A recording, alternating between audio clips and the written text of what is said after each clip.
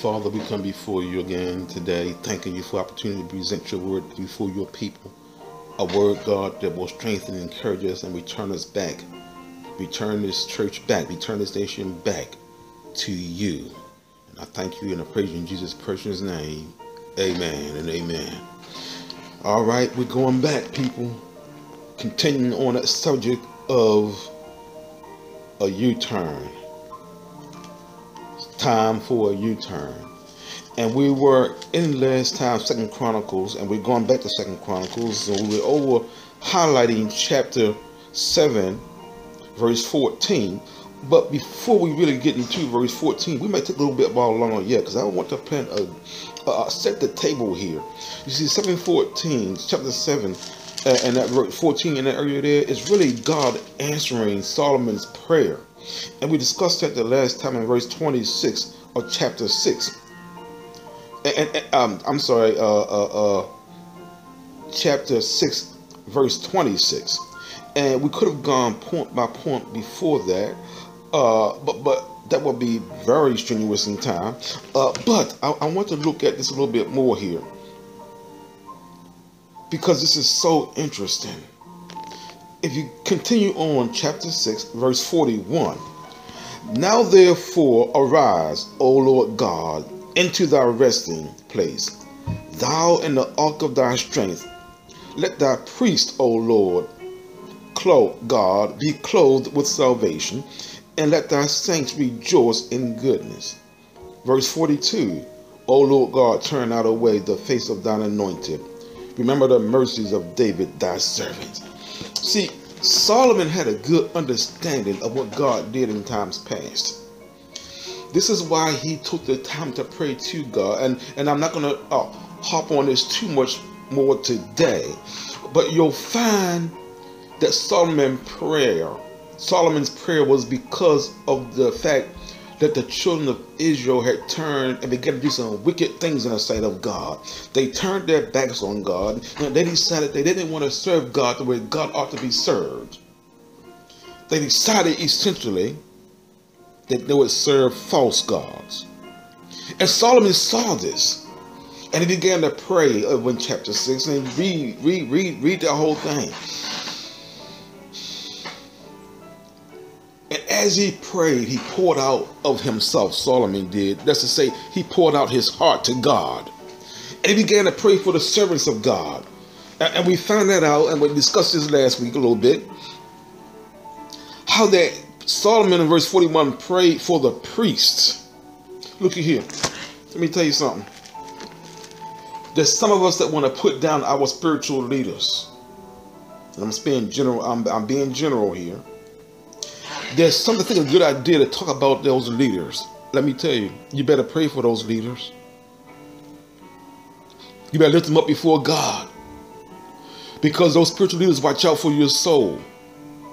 Scripture tells us that over the New Testament. I'm not going to go into that right now, but you got to be very careful how you put your mouth on the men of God. If you do put your mouth, it better be in prayer. Solomon prayed for the people of God. That's going to sink in a minute. I think I just lost half my audience because I said don't put your mouth on the people of God. I'm not talking about condoning wrong if we found out that some have done wrong. I'm not talking about that. I'm talking about men of God that are standing before you, honoring God with their lives. Be very careful how you put your mouth on them. Now, let's continue on, because this is some good stuff here. O Lord God, verse 42 again in chapter 6, 2 Chronicles. Turn not away thy face of thine anointed. Let me explain what anointed is here. In this context, the anointed of God are those people in this time that Solomon wrote this specifically to serve as kings. I just busted some more bubbles. The anointed that Solomon referred to, that's why he points to David. Because God anointed David, or put David in place to be king. David was especially selected to be king at that time. And so Solomon, not only did he pray for God's leaders, but he prayed for all of God's anointed. And it goes on, remember the mercies of David, thy servant. Now, let's get to what I want to talk about a little bit today, because this is, whew. Now when Solomon had made an end of praying, I'm done in chapter 7 now, verse 1, 2 Chronicles. The fire came down from heaven and consumed the burnt offering and the sacrifices. Looky here. Solomon poured himself out so much so that God sent fire from heaven. A consuming fire that lapped up this. We've seen this before. If you read through the historical text of the scripture, you'll find that God used fire on more than one occasion to lap up sacrifices, because the people honored God with the sacrifice. Let me move on here, because that fire is something else. I'm telling you that right now. But look here. And the glory of the Lord filled the house. Looky here. Looky here. When God's people come together and honor him, I ain't forgot about 7 and 14. I ain't forgot about that yet. We're building up to that. But when God's people come together to honor him and to love him and to worship him and to adore him with our sacrifice of praise, our praise not just from our lips, but our praise in the way we walk, our praise in the way we talk. I'm talking about our lifestyle of praise. See, some folk want to get mad when we preach about the way the children of God ought to dress. See, we can praise God in our dress. How do I know this? Because we're supposed to be a royal priesthood, a holy nation. It's in the scripture too. And I remember reading the scripture where God required the priest, when they went to the Holy of Holies, to be dressed a certain way. They had to honor God in the way they dress. I don't want to get into your dress right now, because that's a whole nother different set of subjects. But I'm talking about giving glory to God. And these men of God, these people of God, gave glory to God.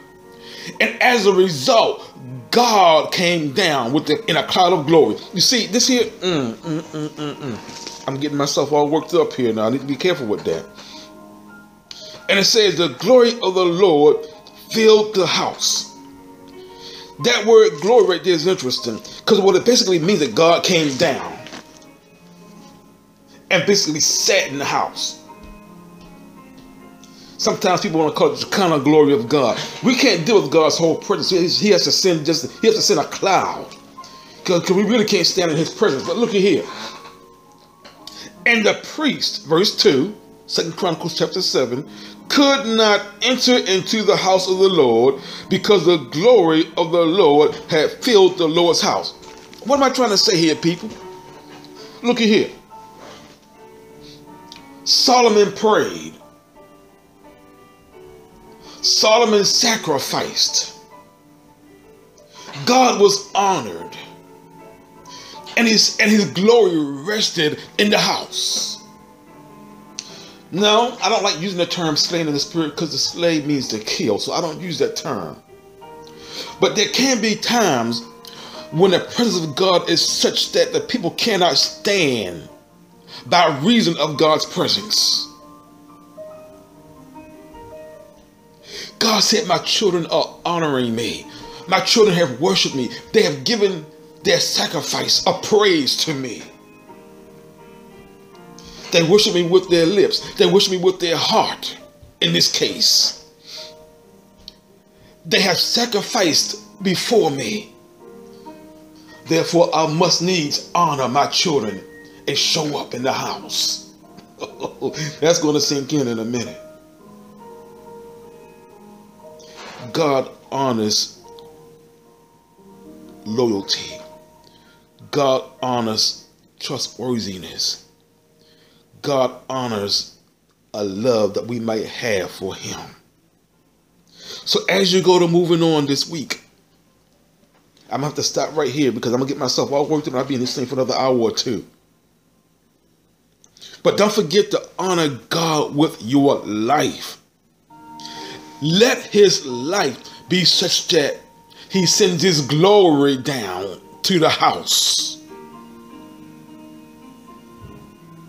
Because when God sends his glory down, that means he's honored and he's pleased with his people.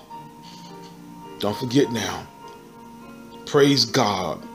Honor God with your life. We're going to continue this now. I forgot. We're going to go to 7 and 14. There's a whole lot in there to unpack. I just want to set the table here. So until I come again before you, remember to honor God with your life and let his glory reside